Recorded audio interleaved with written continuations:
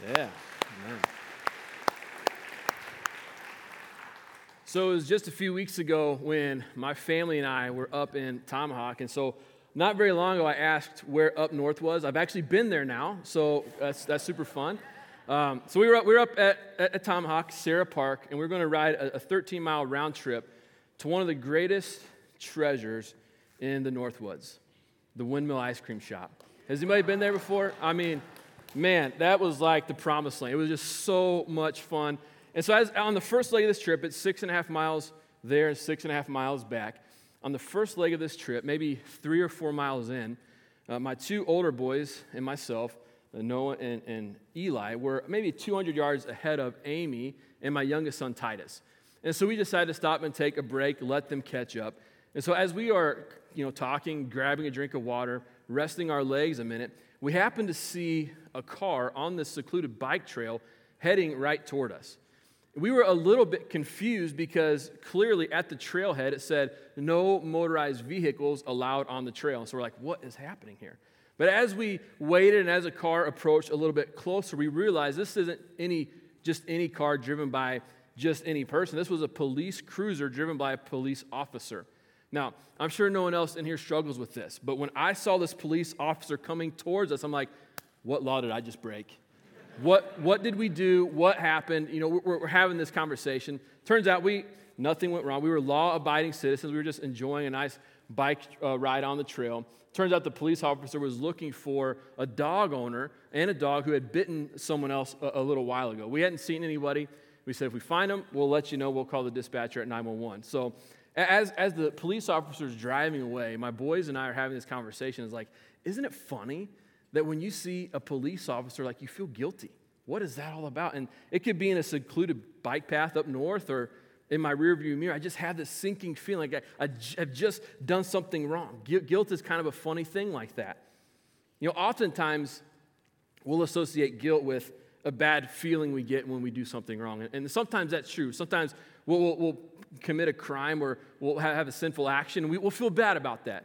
But sometimes the opposite can be true.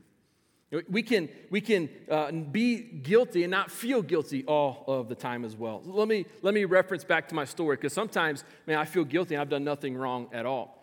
Think about my police story. I felt guilty for something even though there was really nothing to feel guilty about. That's the funny thing about guilt. It has a way of making us feel things that may or may not be true. And oftentimes these feelings can have residual effects in our life. And oftentimes it will place a weight on us that we feel like we just have to carry for the whole rest of our life. And oftentimes we will see this in the form of condemnation. So to finish setting the table for us today, I just want to lay before us a couple of questions that will kind of build the basis for our time together. Number one, first question, what is condemnation? And number two, why is it so gripping? Why does it seem to have such a stronghold on our heart? And the reason I want to talk about this is, number one, I've felt this in my own heart. I have some experiential knowledge that I want to share. And number two, I've sat in the counseling room across the table from grieving parents struggling over a prodigal child, wondering what was it about my parenting, what decisions that I make that this all went south. Or I've sat across from a guy who's struggling to move past some choices he's made in his history, and he just can't seem to move past it, gripped and just weighed down by the condemnation of past mistakes and past sinful choices. So what I want to do is I want to share some of that, but I also want to let us know that there is hope, there is joy, and as we're going to see in our text, Paul says there is no condemnation. And so by the power of the Holy Spirit, I just want to address a couple of these questions and then share the joy that comes from being a follower of Jesus. So with that, let's go ahead and pray and ask God to bless our time together. We're going to be in Romans chapter 8, so we'll be there in a minute, but let's ask God to bless our conversation together. Lord, I just thank you so much for your word and for this time that you have arranged for us to be together to hear your word, Romans chapter 8, verses 1 through 4.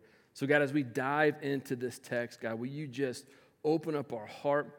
Will you open up our minds? Will you challenge and grow us? May we see your joy for us and your love for us, and may we walk in that. I ask this in the name of Christ. Amen. So we're going to be in Romans chapter 8. We're going to read the first 4 verses together. This is what Paul says. There is therefore now no condemnation for those who are in Christ Jesus. For the law of the Spirit of life has set you free in Christ Jesus from the law of sin and death. For God has done what the law weakened by the flesh could not do, by sending his own Son in the likeness of sinful flesh, and for sin he condemned sin in the flesh, in order that the righteous requirement of the law might be fulfilled in us, who walk not according to the flesh, but according to the Spirit. See, Romans chapter 8 is one of the most powerful chapters in all of Scripture. And it's been given the title by at least one theologian as liberation through God's Spirit. And as we have already read, we can see that we've seen this in the text already. And so while some of us are bound by the weight of condemnation, it is actually the Holy Spirit that produces life in us. But in order for us to get a good handle on what's going on in Romans chapter 8, I think it's a good idea just to hop back to chapter 7 and see what Paul's wrestling with that actually leads him to say what he says in Romans chapter 8, verse 1. See, Paul has this tension in his life. Right? He has this great desire to do what is pleasing to the Lord, but there's this another law, the law of his flesh, that he's actually wrestling with. Let's just read Romans chapter 7, verses 21 through 25 to see the tension that is in Paul's life that he is wrestling with. This is what Paul says. So I find it to be a law that when I want to do right, evil lies close at hand. For I delight in the law of God in my inner being, but I see in my members another law, waging war against the law of my mind and making me captive to the law of sin that dwells in my members.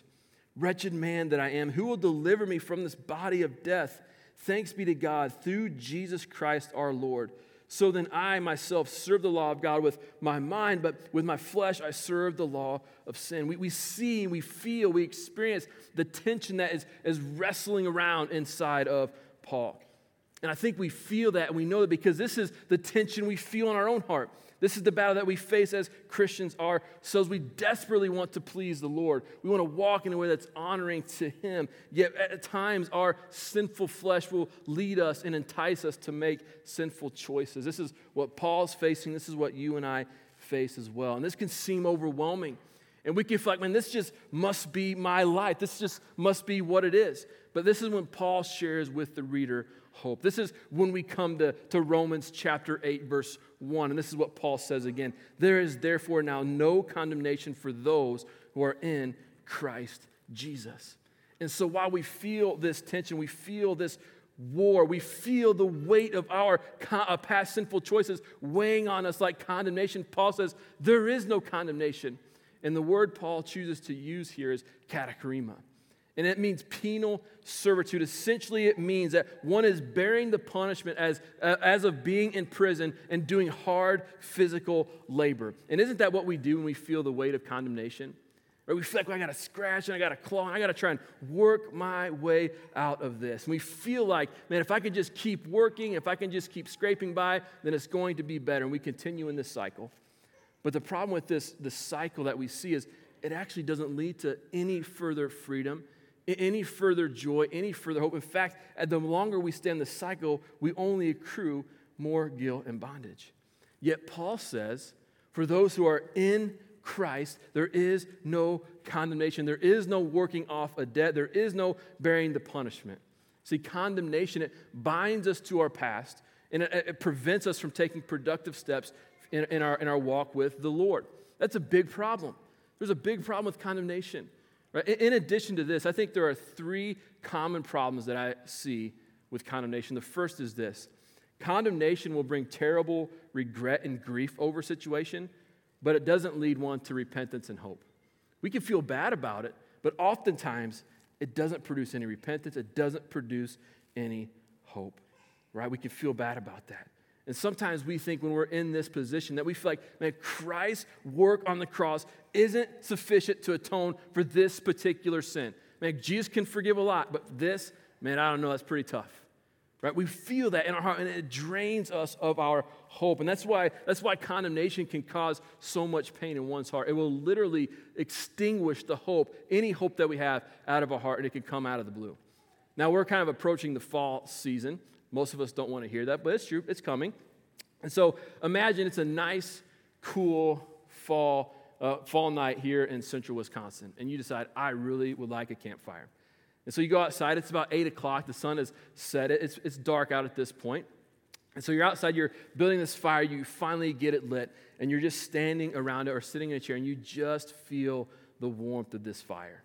Right? You see the glow of the flame. You see the sparks flying up into the air, and you just feel so good. You know, you've been around that. You know what that's like. Now imagine you're around this campfire, and somebody comes with a 5-gallon bucket of water, and they just come right up to your campfire, and they just douse it, and it is extinguished immediately, and you're left alone. You're left in the dark, and you are left cold. Condemnation is a lot like that. And we feel the hope of God, and we feel like we're making progress forward, but out of nowhere, here comes the water. Here comes the extinguisher, this thing called condemnation, and we just feel so alone. That's a big problem. It literally extinguishes hope out of our heart. The second way condemnation is a big problem is it will make us see our sinfulness through a foggy lens. Here's what I mean by that. Instead of viewing our sin with pinpoint clarity and being led to the arms of a loving Savior, we'll continue to wonder where it all went wrong. You know, what happened if or we'll say, if I just would have made a different decision here, if I just would have said that, if I just would have done this, whatever it might be, we won't see it clearly. It'll be foggy, it'll be fuzzy. Now, prior to entering into vocational ministry as a pastor, I was a CNC machinist, and I worked in a couple of different shops over the course of a decade in Northwest Indiana. Now, one of the requirements for working in these shops is you have to have the proper PPE, the personal protective equipment. So that means I'd have to wear earplugs, I would have to wear work gloves, safety glasses, steel-toe boots or metatarsal boots, depending on where I was working and how heavy the steel was that I was machining. But definitely had to wear safety glasses in every shop that I worked in. Now, there's a big problem with safety glasses. For sweaters like myself, I sweat super easy. I'm sweating a little bit now. I can break a sweat peeling an orange. Like, it's just super easy for me. And so when I'd be working on a machine, it wouldn't take very long, and sweat would begin to build up on my forehead. And so the problem with that is wearing safety glasses, my glasses would begin to fog up. And I was just super frustrating to me because I wanted to have good production numbers. Quite honestly, I wanted to have every record on the machine that I worked on. And so when I couldn't have that, I was frustrated because I'd work for a couple minutes, a minute and a half, however long it was. I'd have to take my glasses off, wipe them off, and then put them back on. I'd start again, and then in a couple minutes, the same thing again. My glasses are fogged up. I'd have to stop. That's super frustrating. I wanted to take some steps forward, and I couldn't because I was looking through a foggy lens. Condemnation does that to us in our relationship with the Lord. Right? We want to take proper steps. We want to take steps of growth. Here at Highland, we want to take our next step. But sometimes when we feel the weight of condemnation, we can't. We're just viewing life through a foggy lens, and it can be super frustrating and super overwhelming. And we just want to move ahead, and we just feel like we can't. That's a big problem with condemnation. The last thing I see as a problem with condemnation is it makes a person draw inwardly for hope rather than turning towards Christ. You know, there are two ways that a person is going to draw inwardly. The first one we've already mentioned, it's a fighter mentality. I'm gonna be on a conquest to make sure the choices that I've made in the past, I'm never going to make them again. Right? And the feelings that I've experienced in the past and felt in the past, I'm never going to feel them again. We are just working and we're clawing and we're scratching and we are on this conquest to make sure we right all wrongs, and it's going to be awesome. And we're looking to our own power, our own abilities, our own work to accomplish it. The second way a person will draw inwardly is by choosing to isolate, or you'll disconnect emotionally altogether. And you think, man, if I can just be by myself, if I can just be alone, if I can just be separate from everybody, then no one gets hurt. I'm the only one who has to experience the pain. I'm the only one who has to experience the hurt. No one else is going to feel it because I'm all alone. Therefore, we're turning inward to look for hope rather than looking on the outside. In both of these cases, we feel like this is the best source of hope available to us. This is it. This is my hope. There's nothing else. This is it. I am going to fix this somehow. And this is what Paul means when he uses the word katakrima, penal servitude. We feel like we're in prison and we have to work for this. We have to pay this off on our own. But you know, the reality is condemnation is a tool that the enemy will use to steal our joy and our hope. And he will force us to look inwardly rather than turning towards Christ. He's a thief. I think John 10:10 describes it well when Jesus says, the thief comes to only steal, kill, and destroy. And oftentimes, the tool he will use is condemnation, and he will plant thoughts into your mind that aren't true at all. But you know what? This isn't where the story ends. Paul doesn't leave us hanging here. Yeah, the enemy is out there. The enemy is real. But you know what? There is joy. There is hope. Right? There is no condemnation for those who are in Christ Jesus. So let's progress through the rest of this text. Let's look at verses 2 and 3, and let's see what Paul says to us here. Paul says this in Romans 8:2. For the law of the Spirit of life has set you free in Christ Jesus from the law of sin and death. For God has done what the law, weakened by the flesh, could not do.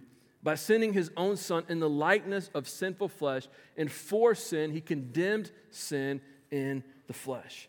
See, our hope for finding freedom from condemnation is found in Christ alone. Jesus has taken the condemnation of our sin upon himself, and in return, he has given us the freedom, the hope, and the joy of the Holy Spirit. And this is what Paul introduces to us in verse 2. This is the liberation through God's Spirit that we talked about at the beginning part of this message. See, the law, it showed us our sin, even stirred up our sin, eventually leading to a place of condemnation. This wasn't a reflection of the law. This is a reflection of sinful humanity. See, the law was able to hold up to its standard, but it could not empower humanity to hold up to our standard. Because of our sinful desires, we were enticed, we were led astray. However, the Holy Spirit produces freedom from this. See, condemnation produces death. The Holy Spirit produces life. And in Romans chapter 7, verse 6, Paul would actually call this the new way of the Spirit. And notice in our text here, Paul calls the Spirit of life. The Spirit of life. A believer in Christ has the power of the Holy Spirit in his or her heart. And the power and the presence of the Holy Spirit is at work in us to defeat the power of sin in us. It's working in our heart. That means we are free from the bondage of sin and evil, and we find a new power in the presence of the Holy Spirit. And we have been given the freedom by enjoying the new way of the Spirit. Therefore, we don't have to go about life thinking that somehow we have to work off the divine penalty of our past sins. We don't have to do that. It's already been paid. And this is kind of the crux of what Paul is saying in verse number 3 when he says, for God has done what the law, weakened by the flesh, could not do. By sending his own Son in the likeness of sinful flesh, and for sin, he condemned sin in the flesh. Notice again, Paul is affirming that the law wasn't the problem for our sinfulness. Notice as it was weakened by the flesh. We are inadequate on our own to have a right standing with God. The law couldn't do it, and we couldn't do it. So God did what we could not do. God sent his own Son, Jesus, in the likeness of sinful flesh, and in the flesh, he condemned sin. The point that Paul is trying to make here is we can experience freedom in the Spirit because of what Jesus has already done on the cross. And this is where the barrel is emptied on our thinking that somehow the atonement of Christ isn't enough, that it didn't fully satisfy. That's completely false. Paul is saying that we could not save us, the law could not save us, no matter how hard we try, but we find freedom, we find hope, we find joy, we find life in the work of Christ on the cross. And that is enough. That's what Paul is saying. So for those of us who still feel like we have to carry the weight of our past sin and somehow work to atone this, Christ paid for that. Whether it's parents grieving over a prodigal child, thinking somehow your choices influenced that, and you just feel terrible about that.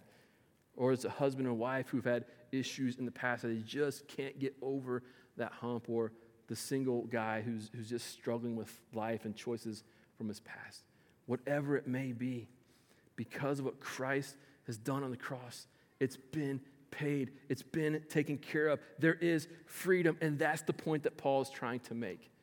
Now, in addition to that, there's a major theological point that I think is worth us noting in this text, right? Because Paul chooses his words very carefully in the text. Notice that Paul said Jesus came in the likeness of sinful flesh. He did not say that Jesus came in sinful flesh. which may imply that Jesus had a sinful nature, which he did not have, nor did he say Jesus came in flesh, which may imply that he had a human nature, but not a divine nature. See, Paul in this text is affirming the hypostatic union, which says Jesus is both fully God and fully man simultaneously. And in the flesh, this God-man, Jesus Christ, sent by the Father, he died for sin, and in turn, he condemned sin. That's what the text says. What a powerful statement. I think we need to think about this. So we see in Romans 8:1, there is no condemnation for those who are in Christ. But in verse 3, we see there is condemnation towards sin. That's a powerful statement. That's something that we need to ponder and think about. No condemnation for those who are in Christ, but there is condemnation towards sin. Now, I think the best way for us to understand this is by thinking of a condemned house. See, a condemned house is when a house is by a government entity is determined unfit to live in. The tenants are asked to leave, usually because there are violations towards the house because certain codes have been broken. And so you can't live there. It's not safe. It's not healthy. You have to find somewhere else to go. And so these houses usually will crumble on their own after a handful of years, or they're demolished right there on the spot. But either way, we see these houses are rendered completely useless. There's no value. There's no stronghold. It's time for that house to go. And this is kind of what Paul means when he says Jesus condemns sin in the flesh. He's saying because of the death, burial, and resurrection of Jesus, he has destroyed the penalty of sin. He has broken down the strongholds that entangle our hearts. And Paul echoes this in 2 Corinthians 5:17. He says, therefore, if anyone is in Christ, he is a new creature. The old has passed away. Behold, the new has come. The old has been demolished. That is our sinful life and a life of condemnation. And the new has come, and that is the new way of freedom in the Holy Spirit. So yes, there is condemnation, but it's not directed towards Christ followers. It's directed towards sin. And the verdict has been given. The sentence has been proclaimed. The gavel has struck, and there is no condemnation for those who are in Christ. And that's great news. But that doesn't stop there. And I know you're thinking, man, I can't handle any more great news today. I need a break. I need time out. But I got one more thing to talk about in terms of the text. Because it doesn't stop there. Because not only are we free from the divine penalty of our past, we are now free in the Spirit to live a life of obedience and holiness now and in the future. Notice what Paul says in verse 4. So we see that Jesus did all this. God sent his son Christ to pay for our condemnation in order that, verse number 4, that the righteous requirement of the law might be fulfilled in us who walk not according to the flesh, but according to the Spirit. So Jesus lived a sinless life, died on a cross, was buried, and was resurrected, condemning sin and giving us freedom from condemnation in order that the righteous requirement of the law might be fulfilled in us. This means that because the Holy Spirit now dwells in us, we can live a life of holiness that the law was demanding of us. See, God met the requirements of the law through the payment of Jesus on the cross. Only Jesus could fulfill the law's requirements fully. And since believers have union with Christ, we now live the kind of life that God desires us to live. Not a life weighed with condemnation. That life is gone. But a life that is seeking to live in a way that is pleasing and honoring to the Lord, loving the Lord with our whole heart and loving our neighbors as ourselves. And although we don't do this perfectly all the time, we are now empowered by the Spirit to live a life of obedience. And we can have assurance and confidence that the penalty is paid in Christ once and for all. And because of the Holy Spirit now living inside of us, we can joyfully submit to the headship of Christ and his authority. And in doing so, make choices that will eliminate further condemnation again. Not of our own power, not of our own doing, not of our own work, through the power of the Holy Spirit. There is no condemnation for those who are in Christ Jesus. We have freedom in the Holy Spirit. And so to that end, let me just bring a few points of application as we conclude our time together. The first point is this.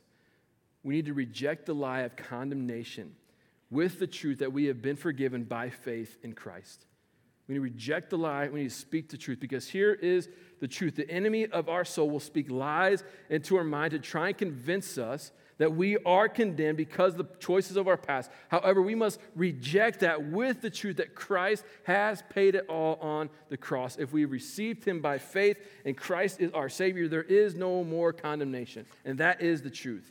In fact, it's probably a great idea to have Romans chapter 8, verse 1 in your arsenal to fire at the enemy in those moments. Because it's critical that we replace all lies with the truth of God's word. That's why having God's word hidden in our heart is so important.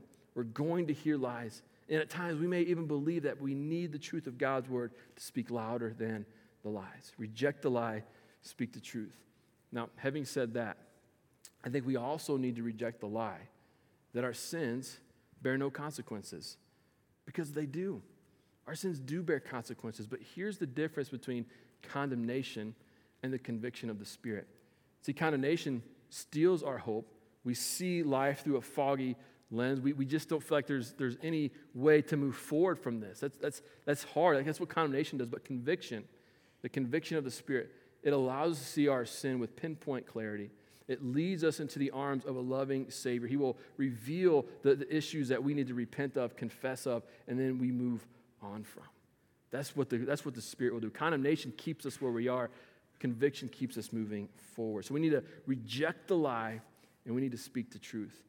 The second point of application: use the feeling of condemnation you and I may have to examine whether or not repentance is required. See, feelings aren't facts. Feelings aren't facts. But remember, God has given us feelings to make biblical moves to be conformed into the image of Jesus. So if you are feeling condemnation, if I am feeling condemnation, we need to use it as a time to examine whether, do I need to make amends with somebody? Is there a sin that I need to confess? Is there a repentance that is required in my heart? So we need to examine whether this is the case. And if that doesn't apply, you examine your heart, no one's come to mind, no specific sin issues on the forefront of your mind, then we follow step one, right? Reject the lie, we speak the truth, because chances are it's probably false guilt, and you're stuck in this mentality where you feel guilty even though you may not be guilty. But if the Holy Spirit does reveal that, make the proper steps forward to confess, to ask for forgiveness, and ultimately repent. Number 3. So we've talked about rejecting the lie, speaking the truth, examining our hearts towards repentance. And then number 3, never, ever give up hope. Very simple. Never, ever give up hope. In the midst of our condemnation, it's easy to give up hope and think that this is the best it's ever going to be, or that I am never, ever going to be able to move past this. And this is not true. It isn't true. We have a God of hope who has made a way to give you and I hope. And if we were to highlight the rest of chapter 8, we would see how this hope is made so apparent and so tangible for us to have. Because in addition to condemnation, there are a couple of other things that aren't a part of a believer's life that just fuel our hope. We've talked about condemnation, but you know what else isn't a part of a believer's life? Separation. There is no separation. Let's look at what Paul says in Romans chapter 8, verses 35 through 37. This is what Paul says to us. Who shall separate us from the love of Christ? Shall tribulation or distress or persecution or famine or nakedness or danger or sword? As it is written, for your sake we are being killed all the day long. We are regarded as sheep to be slaughtered. No, in all these things we are more than conquerors through him who loved us. Friends, we are more than conquerors in Christ. There is no defeat for us who are in union with him. So there is no condemnation. There's no holding on to our past baggage. There is none of that. There is no defeat in our life through Christ, because he's already experienced victory on the cross for us and in his resurrection for us. There is no condemnation. There is no defeat. And there is no separation. Check out how chapter 8 ends in verses 38 and 39. For I am sure that neither death, nor life, nor angels, nor rulers, nor things present, nor things to come, nor powers, nor height, nor depth, nor anything else in all creation will be able to separate us from the love of God in Christ Jesus our Lord. Nothing in this life can separate God's love from you and I. And this is the hope that we have. that there is no condemnation, that there is no defeat, that there is no separation. Therefore, we should not lose hope. Never, ever give up hope. Friends, we're not defined by our past failures. We are defined who we are in Christ. There is no condemnation, no defeat, no separation. Let's pray together. Lord, thank you for these powerful truths of Romans chapter 8. God, I just pray that as we reflect on these and as we move forward from this room today, God, your word will just stir in our hearts. God, that we'll reflect on the fact that there's no condemnation for those who are in Christ. If we have accepted Jesus by faith as our Lord and Savior, God, there's no condemnation. May we reflect on that. And as the enemy of our soul shoots those darts towards us, God, may we have the protection of your presence and your Spirit in our life. And God, just remind us of Romans 8:1. Just give us the power of these just amazing truths. In Christ's name, amen. Amen.